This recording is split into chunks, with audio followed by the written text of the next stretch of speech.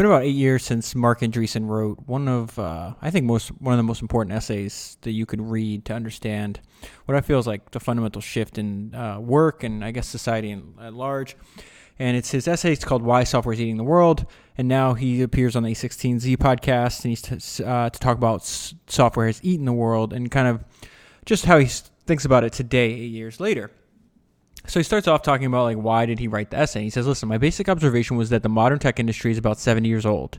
It was started when there were like 5 computers on Earth.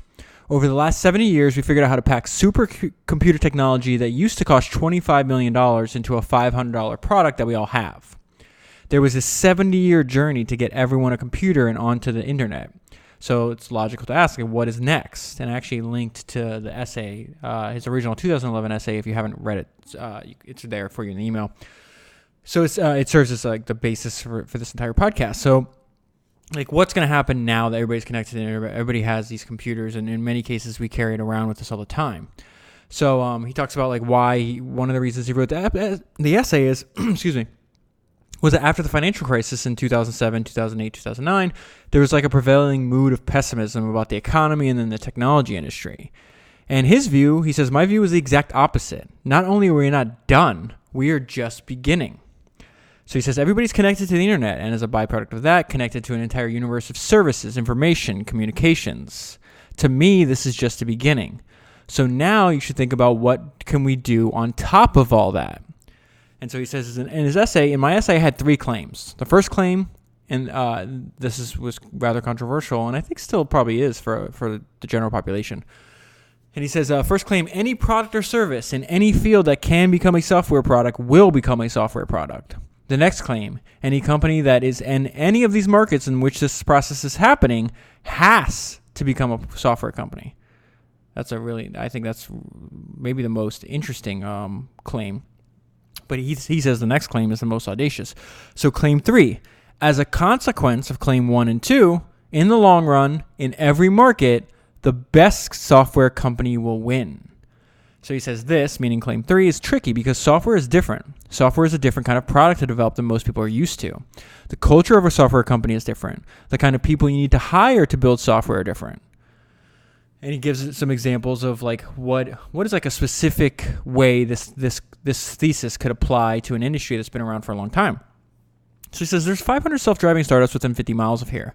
What those founders will tell you is that 90% of the values of cars within a few years will be software. Those cars will be electric. They won't have, and this is such an interesting idea. That's why I highlighted it in the email.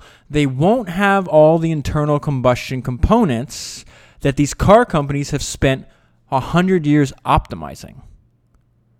He says, when we started the firm 10 years ago, I would never imagine we'd be investing in new car companies.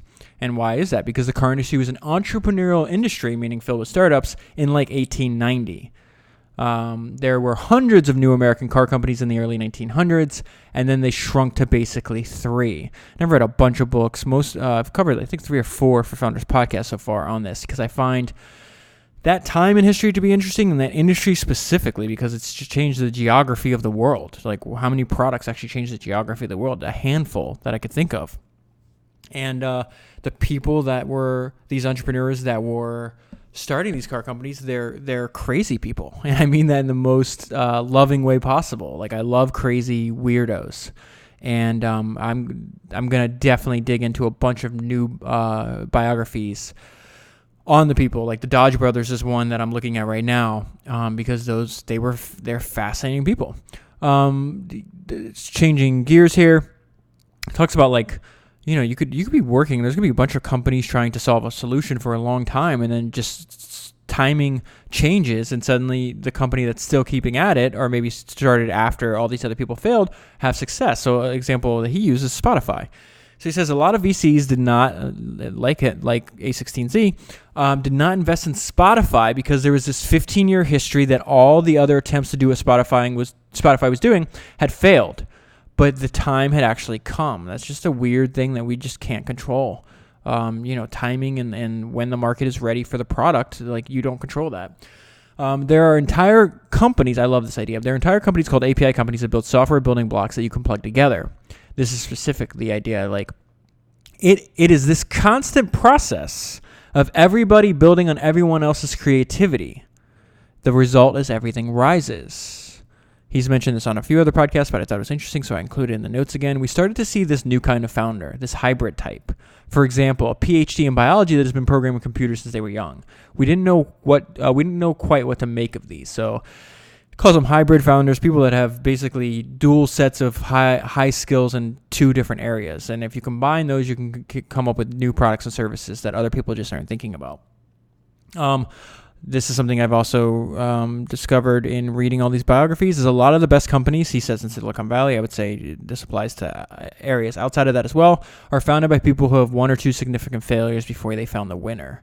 Classic example of this, everybody knows who Walt Disney is. They understand the gigantic and successful company he made. Not many people know that when he launched his first company in Kansas City, that he actually went bankrupt. History is filled with examples like that. Big companies are going to do the obvious ideas. We, meaning entrepreneurs, are going to do, that means we're stuck with the non-obvious stuff. If not, if it was obvious, a big company would deploy people and money that entrepreneurs starting out don't have. So you have to focus on the non-obvious stuff, the controversial stuff, the stuff that is not proven. There's a risk with each and everything we do, but when it works, it can get really big. I love this part. He used Steve Jobs as an example, but people can't visualize new products on their own. You have to paint a picture. The picture has to be vivid. A lot of companies that have a problem. I love this idea, and this is the last thing he says. A lot of companies that have a problem. Excuse me. A lot of companies. Let me delete that. A lot of companies have a problem that I call too hungry to eat. You have a great product. Your customers really want it, but you're charging very little money for it. Usually these are naive founders who don't quite understand business. They think if they charge less, they will sell more.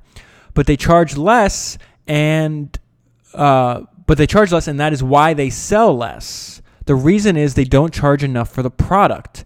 They aren't getting enough revenue back into the company. They aren't getting enough calories, in this case, think of dollars as calories, into the company. They get stuck. And so his advice is counterintuitive. In a lot of cases, the right answer is to raise prices. It's weird.